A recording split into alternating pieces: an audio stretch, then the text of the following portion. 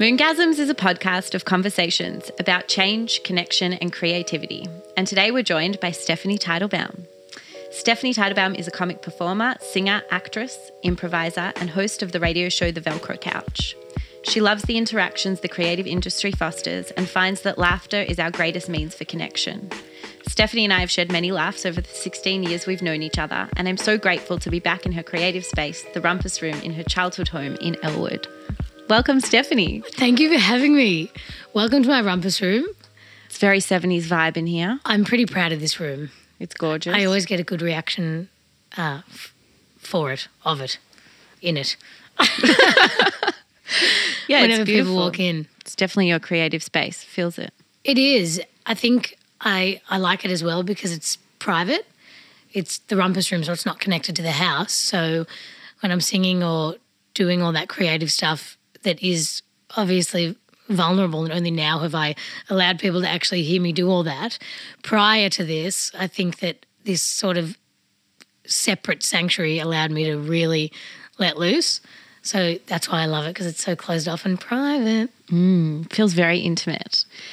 You grew up in a creative household with very creative parents. How has that influenced your choice of occupation?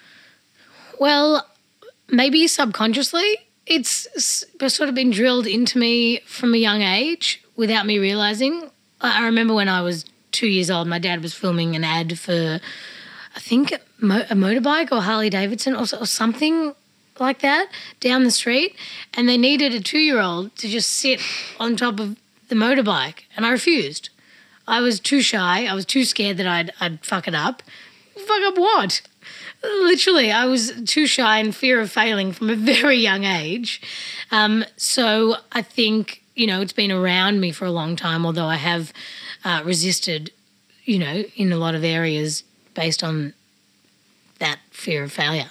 But yeah, I think my mum hosted a show on Channel 31 for years and always made short films. My dad's been in radio for 30 and always in advertising, and I sort of haven't seen any other occupation in my household. Mum did social work for a bit, which is, I went to a youth movement, so maybe somehow that got thrust upon me. But yeah, I haven't really seen anything else, so it must be it. All right, so you've spoken about growing up in a creative household and laughter as therapy for you. Yep. I came to see your show Wet Cement a few years ago. Yes. Amazing. I think it was the first time I ever saw you sing or heard you sing. I think it was the first time for a lot of people. And I had no idea that you had this crazy talent, and your ability to captivate an audience is ridiculous. Oh, thank you. That's so nice. So nice. But I think that the thing that resonated with me the most was the theme of Wet Cement. So talk to me a bit about that process of...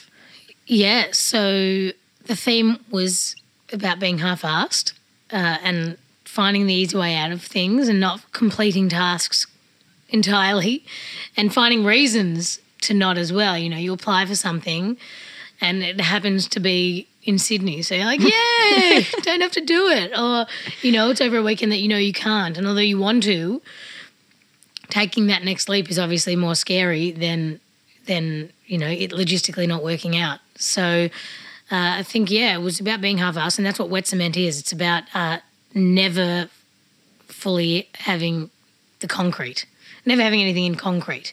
It's always wet cement. Nice. That's what the name is. And, it was all about me being half-assed, and I started writing a cabaret show. I didn't know where to go. It was everywhere. It was all over the shop. I didn't know what my real theme was. I didn't have a structure. I just knew that the one thing that I knew about, and it was also self-analytical. So it was like I've never really looked so within to think, who am I? Like what do I represent as a cabaret show that I'm going to show to a whole audience? So the one thing I thought of is that I try and get the easy way out, or I do things half-assed and don't really finish them.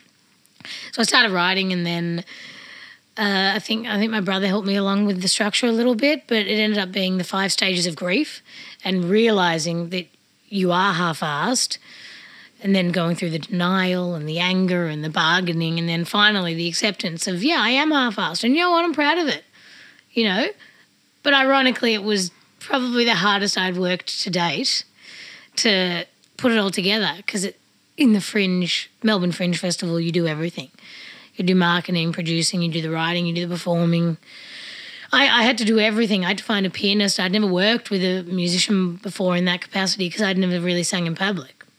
I love the irony that you created a one-woman cabaret show about being half-assed and did not do anything half-assed in the production and preparation for it. It's seriously the hardest I've ever worked. I got sick afterwards. It was just like, you crashed. And, yeah, I got a great response for it. And the thing that really made me feel proud of doing it was that, like, with your book Moongasms, you've had responses of people connecting to it, and the audience has said to me after my shows, yes, I do that, or yes, I'm totally half-assed, or I've experienced that, and it made me feel good about, or better about me having reacted in that situation to that specific thing. And it was cool that I'd never had that experience, that I was the reason that people felt good about themselves. Or I think connected in that way? I think it's amazing because in order for us to build connection, I think we have to go into our own vulnerability. And like you said, you had to look inside yourself and say, like, who am I? And what do I have to share with other people? And when you're really honest about who you are and vulnerable in that space, it enables other people to connect with that vulnerability within them. So I think it's like a really beautiful experience. And I find creativity really fosters that. Yeah, and I've watched a million shows, and I feel what you're saying, I feel when I watch other shows, but hearing it about myself, there's always a slight thing of, really? Did I really do it? Are you sure? Yeah, Did I make you feel good? Like, it's a bit of an imposter syndrome. Like, I get it when other people do it for me, but me? But me? Did I really make you? Are you sure? Watch the show again. Like it doesn't feel like that. Yeah. Like my cousin said to me the other day, it's amazing that you're creating and you want to do a show and then you just do it. And I was like, yeah, all right, cool, thank you. But it just doesn't feel like that. Do you ever have a fear of failing now? Oh, yeah. Who knows how the show's going to go? You don't know. You test it on close friends or family or, creative mentors, and they like it, and you think, okay. Well, there is solace in knowing that the people that you've showed it to prior to the show like it enough that someone in the audience is going to like it. Because one thing I've learned over this whole journey is not everyone's going to like your shit. Not everyone's, and that is so hard to come to terms with. Not everyone's going to sit there and like it, and that's okay. Although it's so scary and gross to feel, no, I want everyone to love it. What are you talking about? I need it to be perfect. And that's where the perfectionist in me comes out as well. But what was the question? I don't remember. So enamoured by what you're talking about, I don't even remember what the question was. Oh, yeah, knowing it's going to be good. Yeah, and I guess you just got to go it. There's always going to be fear of failure because you want things to be amazing and you want it to be the best it can be. Do you think it's rooted in ego? Our need to have others' external validation? Yeah, 100%. I think it's mostly about ego. I mean, you don't want all your hard work to go to waste, so you don't want to feel drained for no reason. It's like at the end of this show that I just did at Fringe Now, The Illegitimate Love Children of Bob Down and Magda Zubanski, that you thought it was Robert Downey, which is hilarious. Who's Robert Downey? Robert Downey Jr. or something? I don't know. An American actor? Not Bob Down, not a blonde fake cabaret artist. Anyway, I fully said Robert Downey. Hilarious. So that show that I just did now, at the end of it, I worked so hard on it. And at the end, it was like, laying down flat and don't want to move for ages, but I've earned it. Mm. So you don't want it to go to waste, but generally, yeah, I think it is probably rooted in ego. You don't want to, like when certain people in the audience, and this sounds ridiculous and arrogant almost, but I don't mean it in this way. But, when people in the audience, or, someone didn't see me at the end of the show and then didn't message, it was like, hang on, so did you hate it? Oh, my God, like you have to tell me it was you enjoyed it. So yeah, that's totally ego, but you got to get over that. Yeah, I think I can relate to like how that feels. I know when I'm doing like a yoga class and I'm putting all this energy and all this effort, in the end, I like lie back in Shavasana and I'm like, oh, that's so good. But it's totally an internal experience for me. I'm not looking for validation from anyone else. Whereas when you're performing, you're creating something from an inner place and you're giving it out to other people. And so how do you find a balance between, you know, the expectation you have in seeking validation from other people for the progress and the effort and the work that you've put in, and how do you balance that out with just having that be an internal journey? I base it on if I had a really good time doing it and had a lot of fun, then whatever. Yeah. Sort of thing. And you see people's faces in the crowd, you know, and you say a joke or you sing a song and their face doesn't, isn't smiling or they're not laughing, and you think, hang on, hello, what are you doing? I'm putting in all this effort, give me something. But half the time as an audience member, they're enjoying it. They don't have to be so vocal about it. But yeah, I guess if you've created a show that you're proud of and you've enjoyed it and you're having a good time doing it, then you really, and this is a real practice, that you've got to just let it go and not worry about it. And I've been watching Coffee in Cars with comedians, Jerry Seinfeld. Robert Downey. Comedians in cars, drinking coffee. Getting coffee. Yeah, close. So we're both wrong and both right. So I'm obsessed. I've just become obsessed with it. I didn't watch it for a while because sometimes being in the industry, sometimes watching that stuff makes me nervous or anxious, because it's like I want to switch off, but I can't in that situation because I'm always I can't help but learn or try and get something out of that specific show, obviously, because it's my career. But Jerry was saying that he interviewed Kramer, Michael, whatever his name is. He interviewed Kramer, and Kramer was saying, you know what, Jerry, I always wish that when we were filming Seinfeld, I had a little bit more fun filming it. And Jerry's like, you know what, I don't buy that. We don't do it to have fun. We do it for the audience. We do it so they can enjoy it and they can have fun. It's not for us. And I was like, oh, that takes a weight off my shoulder that when I'm not having fun, it's okay because it's for the audience. And, my nerves and, you're so nervous backstage, you're shitting yourself, and that's not fun. That's not the fun part. You got to get out and settle into it and then maybe have some fun. But if you don't have fun in a show or one of the runs, that's okay because it's not all for us. But then there's also the other side of the coin where, you know what? If you're not having fun, what's the point? And whenever I'm nervous for something and I express it, my dad's always like, just as long as you're having fun, everyone else will. And I think maybe, I definitely relate to both, but I feel like, the battle of that specific challenge of really wanting that validation, I think if you're having fun, then fuck it. Yeah, it's a good balance because you can do it both ways, because your incentive is that laughter has been therapeutic for you and such an enjoyment in life. And I think it's natural that you just want to share that joy and have people experience that. Yeah. And I think the characters that we built in the show was so much fun to play around with and so kooky, and I love character work. It's some of my favourite stuff. Saturday Night Live, they've got such a reel of characters that they just play, and I think, I'm only at the sort of the beginning of my journey, but all these characters that I get to play is so much fun. And these two, Ben and Calm Down, I really enjoyed playing with them. So it was just a fun experience and sort of manoeuvring your way through what you want to do. I think I'm sort of figuring out the characters as a big part of what I want to do, for sure. What is it about characters that is so exciting for you? Because you're not playing yourself, but there has to be some sort of self in that character that you identify with. For sure. I think I love characters because we know characters.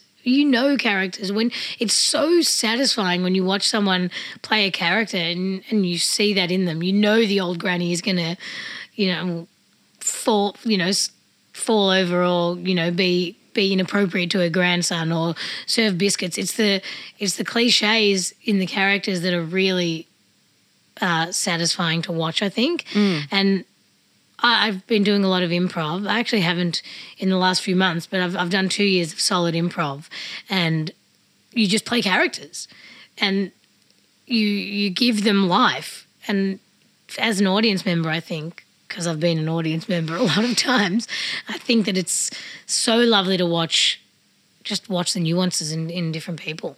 I think you can also relate as an audience member to the familiarity of a character. You know someone like that in your life. You can relate to that, and then comedy just takes it that next level that you can find such a relief in. Well, that's the part that your life comes into it as well. Like, it's the cliches and the nuances and the characters that we know that we've seen in strangers on the street or in any situation, but then bringing in the element of that sort of character that you know in your life brings in yourself into that character, which sort of makes it easier to play. If I'm playing an auntie, I'm going to grab stuff from my auntie, and it's going to be nice for the audience because it's so random. So where did that characteristic come from? Well, it's someone I know, but it's nice to see the specifics and the randomness that is different in everyone's characters. Improv makes me nervous. Like, the thought of getting up on stage and improvising gives me such adrenaline in my system. Do you feel that, or are you totally comfortable? It's the most nerve-wracking thing in the world. Oh my God, before every show you're literally, no, I'm not going out. I'm not doing it. You're in a team and you're trying to rev each other up, and it's like you're about to be introduced as a team and you've all got each other's backs and you're slapping each other on the back, as you see in the improv, whatever you've seen in improv, and then you run out. And before you go out, so many times I said to my team, should we? I don't really want to. I don't want to do it. And then you go out, and presence is probably the biggest thing in improv that helps with those nerves, because you're making things up on the spot, and you can't just make things up on the spot because a scene randomly, you get taught how to keep a scene going, because you can't just say, how are you? Good, thanks. And you? Yeah, good. Should we go for coffee? Boring. You can't watch that. You need to watch characters interact, and the most important thing in improv is the relationship. So you want to see two characters' relationship on stage evolve. And yeah, there are little fluffy bits everywhere, obviously, because that is the scene, but it always comes back to these people have known each other for a while and we're watching them interact. And I think, you need to be present for that, and that's where character work comes in. There's such a joy in watching other people connect. I think it's very inspirational, and you find that not only are they connecting on stage, but you're also connecting to the characters that are on stage, and it's inciting something within you. Well, you enjoy that in a scripted thing. You enjoy watching characters interact in a scripted thing and their relationship grow in a play or any type of show. So you want to see that in improv. That's what we want to see. Improv also gives you the extra level of the audience being anxious as well, because you're also what's going to come next? Yeah. I can't predict this. Are you anxious as an audience member? I might just be anxious as a person. I'm starting to realise. I think anxiety is a theme that's coming up in this. It's like in every situation. No, maybe not every audience member gets anxious. Me. No, it might just be me. But I think there is that element of, in comedy, you don't know what's next. Comedy is all about surprise. You take an audience member on a journey, but you also catch them off guard in, a punchline or in, the way that rolls out. And I think it's like a roller coaster. Those things are really fun. Oh, yeah, it's unbelievable to watch. It's unbelievable to be a part of as well, because when you get that laugh for something you've just come up with on the spot, it's like, whoa, that's awesome. And when it fails and it doesn't feel good, but I think there's a little bit more leeway in improv. Sometimes you get laughs just for the fact that it is improv. So it's a completely different kind of comedy. And some people, may think I've heard some people say, it can be a cop-out because people are laughing at the fact that you're making it up on the spot. And when you're stumbling for a word, like, oh, come over here, John. And people are laughing at the fact that you were staggering, and that's improv and stuff. But I think, really good improv is you're not laughing at the fact that it's improvised. It's seriously good things pulled out of the ether. Well, it's actually pulled out of your creativity and the fact that you can respond with wit and whim and just really engage with that part of yourself. I think it's an art form. I think that, comedy, it can, you can refine your skills, but I don't know if humor can be learned, really. I think it's something that you really have naturally. I mean, I've known you for 16 years and you have always had this beautiful way of looking at life as comedy, as joy, and finding joy in the moments even when it's shit. Well, life is comedy. That's seriously what it is. How, it just doesn't make sense I can't see things that aren't funny. Everything's hilarious. But I think improv also, you're right, you can't learn it, but I also think improv has made a lot of people that I know funnier. And it changes the way you approach life as well. You go down paths that maybe you wouldn't because you want to explore it. Or, you say yes to more things because, the improv, what's the word? Dogma is yes and. The improv, you can't go on stage and block someone. You can't go on stage and say, hello, Lizzie, you're a dog. No, I'm not. Okay, great. Well, where's the scene going? You can't block someone. Everything's yes and yes and this. And yes, you are an alien from outer space and I am this. So that's people go out into life and start yes-anding things. So interesting. How have you made the philosophy of improv applicable to your life? I think just in basic conversations, I've always been able to talk, I think, but I go down roads that maybe I wouldn't have before because I'm happy to explore it. Or, you say a sentence and I've got a million questions about that one sentence because I want to find out more and I want to evolve the scene, so to speak. So, yeah, I think definitely that. I don't know if I've noticed the yes and. I'm not just saying yes to things more than I would. Still half-assed? Still definitely half-assed. Still trying to find the easy way out when I'm not grueling over a show. But improv's amazing. I just love it. And it comes along with sketch as well, I think, so, if you're ever caught in writing and you're a writer and you're ever writer's block or you don't know what to write about or there's a character and you don't know who they are, improvise it. Improv is so important. I did a sketch course where most of it was getting up and you had, maybe one sort of statement, or one sort of premise, and you go out and you just improvise the rest. And we got such amazing scenes from that. And that's where you can write. That's where you can evolve it and think, oh, I know who this character is because I've just improvised her through a space or, connecting with someone else in the scene and now I know who she is more. Beautiful. It's about being present, I guess. Yeah, but it helps writing. It really helps writing. What do you find most challenging about your job? For me personally, the perfectionism, the need to want the product to be amazing and perfect. And it's draining because you're never completely satisfied. You're never ready. It's just your time, I know that's cliche, but you just have to settle with whatever you've got once you've worked your butt off. And it's hard because the job never ends. Creativity doesn't stop. That's probably quite challenging. I'm never not thinking about an idea, or if I see something in the street and I think it's mildly funny, I have to write it down, which is annoying sometimes because I don't want to. Or if I think of something in bed, I don't want to grab my phone and write it down. Or not be able to chill completely.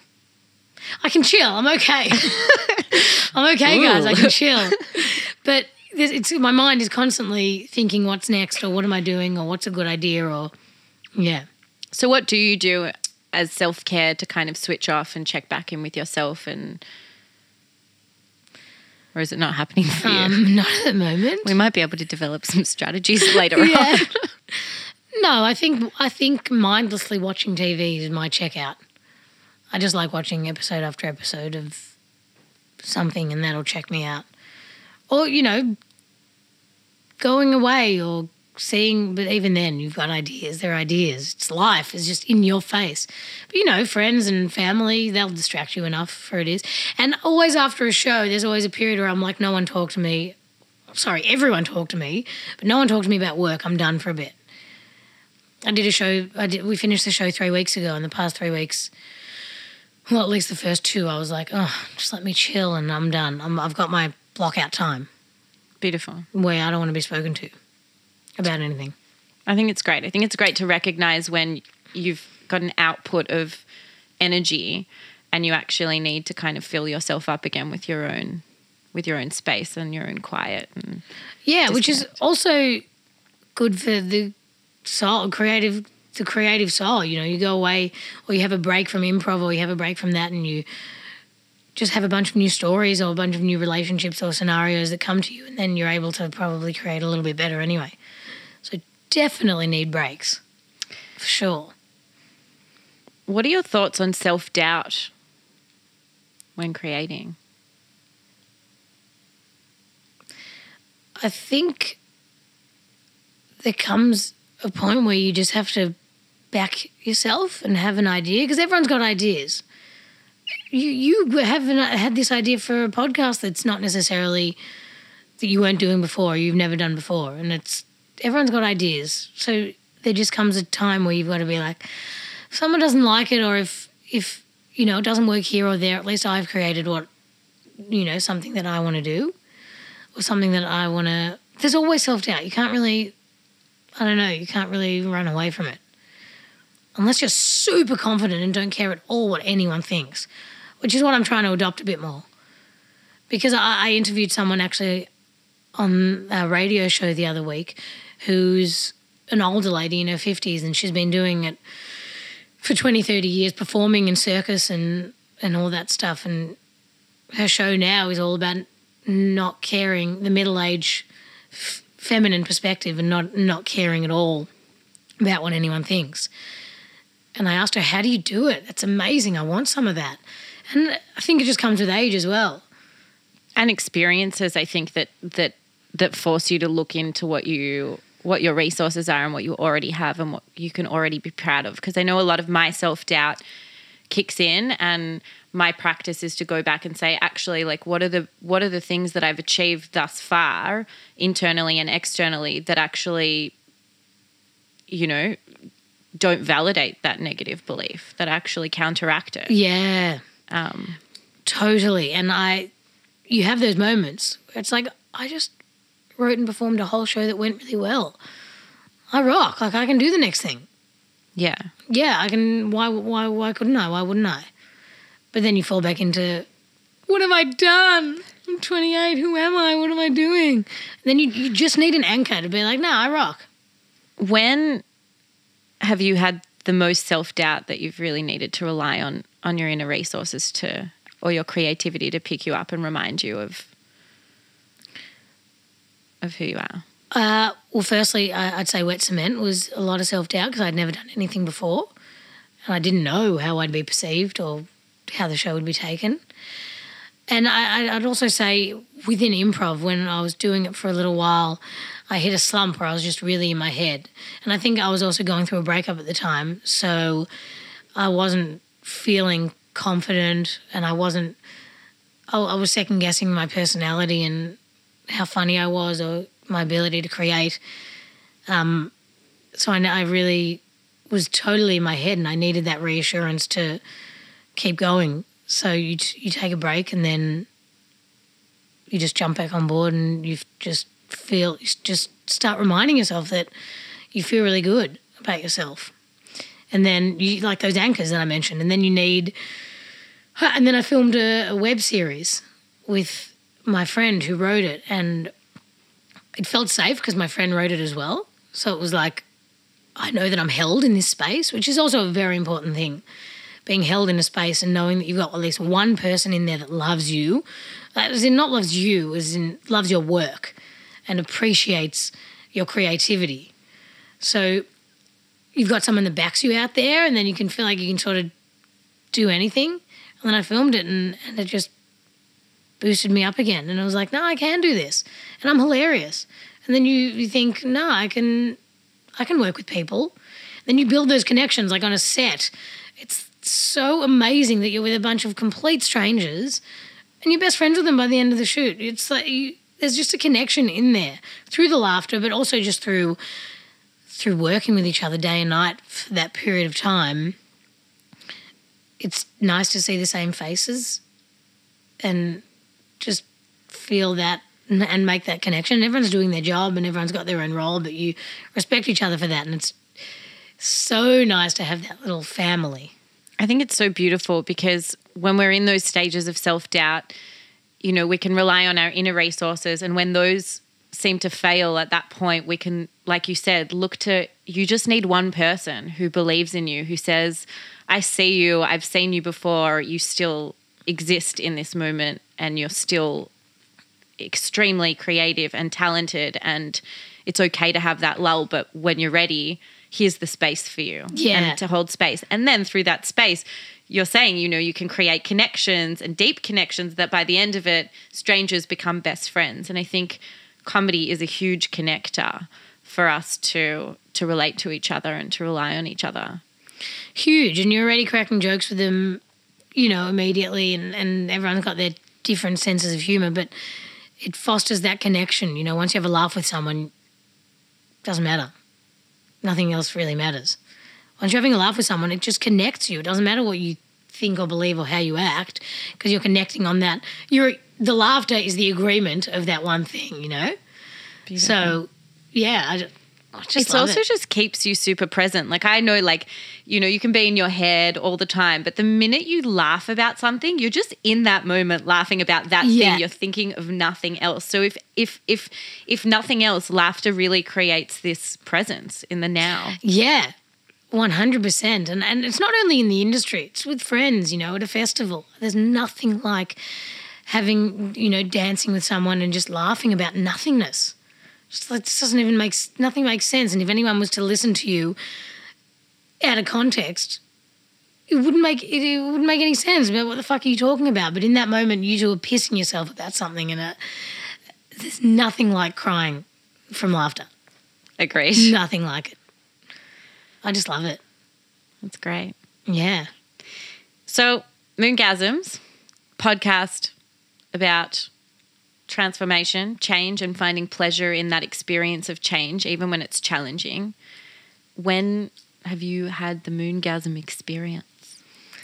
I like how you said that. It's very sensual. It is, that isn't experience. When have I had the Moongasm experience?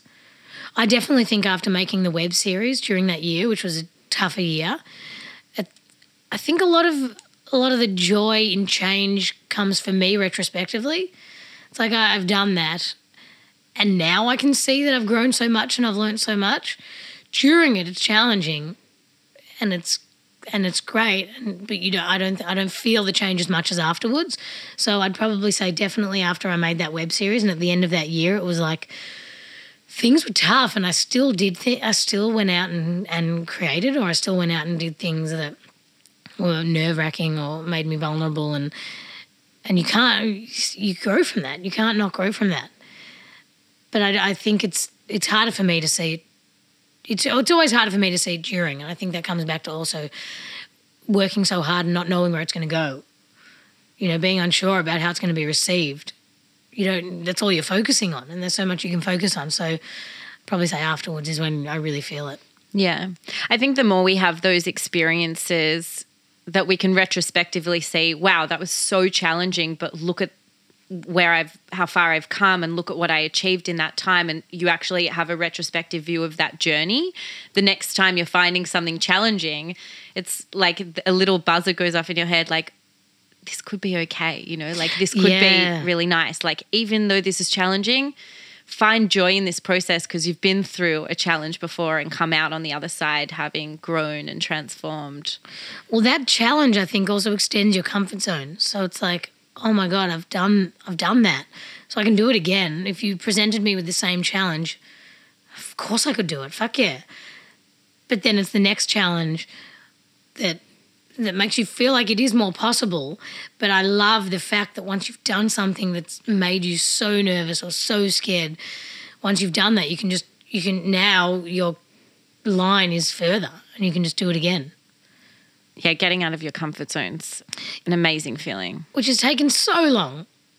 It really has. It's taken so long to just feel like, you know, not so scared about, you know, doing things, not so scared to actually bite the bullet. It's so vulnerable, this whole industry. yeah, so also doing that made me feel like I've bit the bullet. Nice. Yeah. What are you finding most challenging right now in your life? Not only in comedy, but just in general, what are you tackling? I think probably what to next a little bit. And I know that is still in the realm of creativity, but goals. I find it, sometimes difficult to set those goals and because I love so many things. I like to do a bunch of different things, as you know. So once you've done a show and you have that break and nothing's necessarily boiling, what to next? I don't know. Should I have a break? Should I not? What's next year? Who knows? Well, you've got some exciting things coming up. Yes, I do. But then what? I don't know. It sounds ridiculous, but you do. You have an experience, but then what? But I guess that's why you just have to trust that things will just come and go and come and go.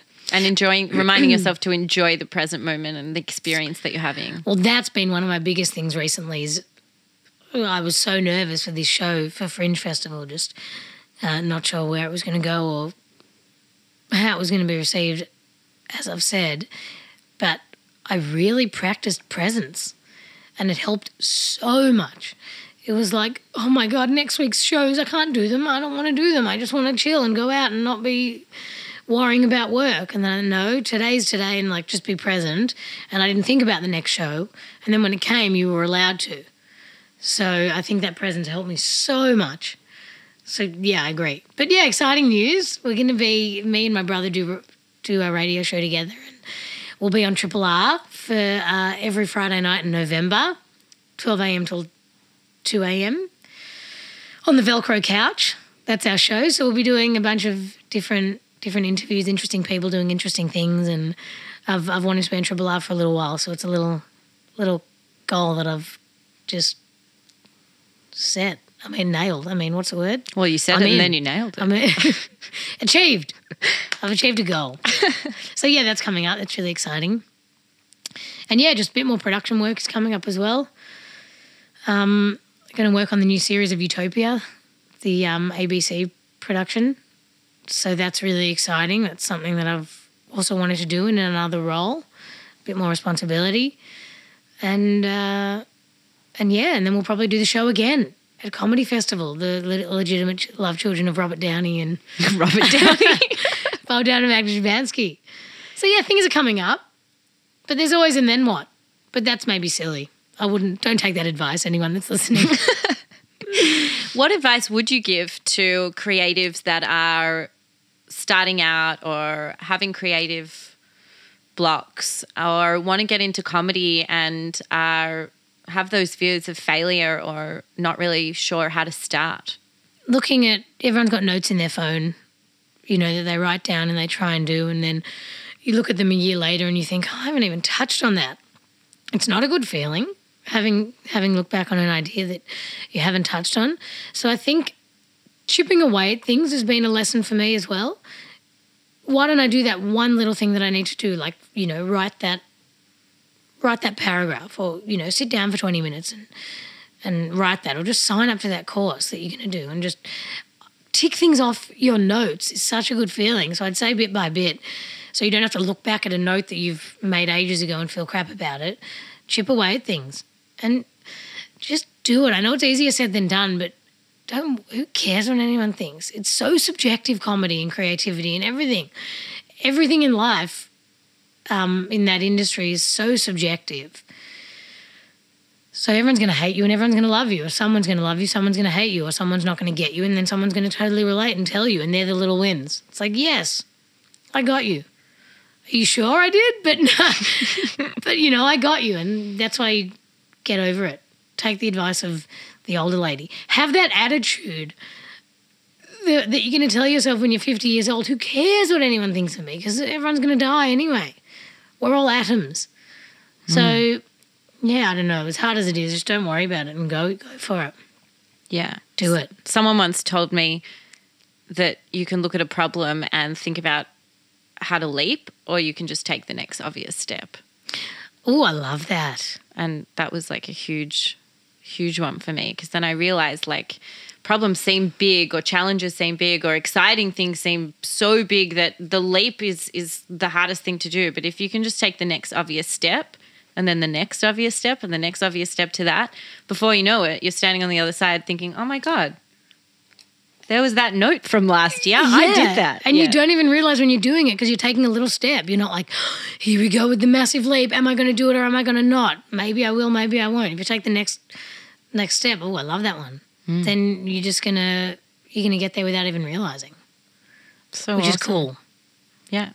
Take the just next being on the other step. side, like you said. How'd I get here? You did it. Yeah. I didn't pole vault. Didn't need to pole vault. Yeah. Yeah. Awesome. For sure. Steph, thanks so much. This has been so lovely. Thanks for having me. Thanks for making me laugh all the time. Thank you for making me laugh. How can people find you on social media, or, you know, if people want to come and see the show? Well, that's the bit I hate about it. I hate social media, hate the marketing. But it's important because it's, I think, the next obvious step for people to come and get in contact with you and get connected to your medicine. yeah, your well, laughter. we're on Facebook and Instagram under the Velcro Couch. So we put the show on, put the cabaret show on under that, as well as the radio show. So like us and go onto Velcro Couch, and hopefully we'll be still posting videos even though we're not currently doing the show. Check out Stephanie Teitelbaum. I have a little page on Facebook as well. I think that's about it. If you want Awesome. to come visit me, my address is 24 Woodhead Street. No, don't want to give you my address. You just moved houses, you know, don't ruin it for yourself. Yeah, exactly. I just moved houses. So much fun. So exciting. We're going to live so close. We're going to live so close. Thanks for having me. I hope I wasn't, too cliche or... Don't give a shit about what other Oh, people who think. cares what anyone thinks? Take your own advice, Steph. Jeez. Jeez. It's a practice. Thanks for doing this podcast. It's awesome. Thank you for coming.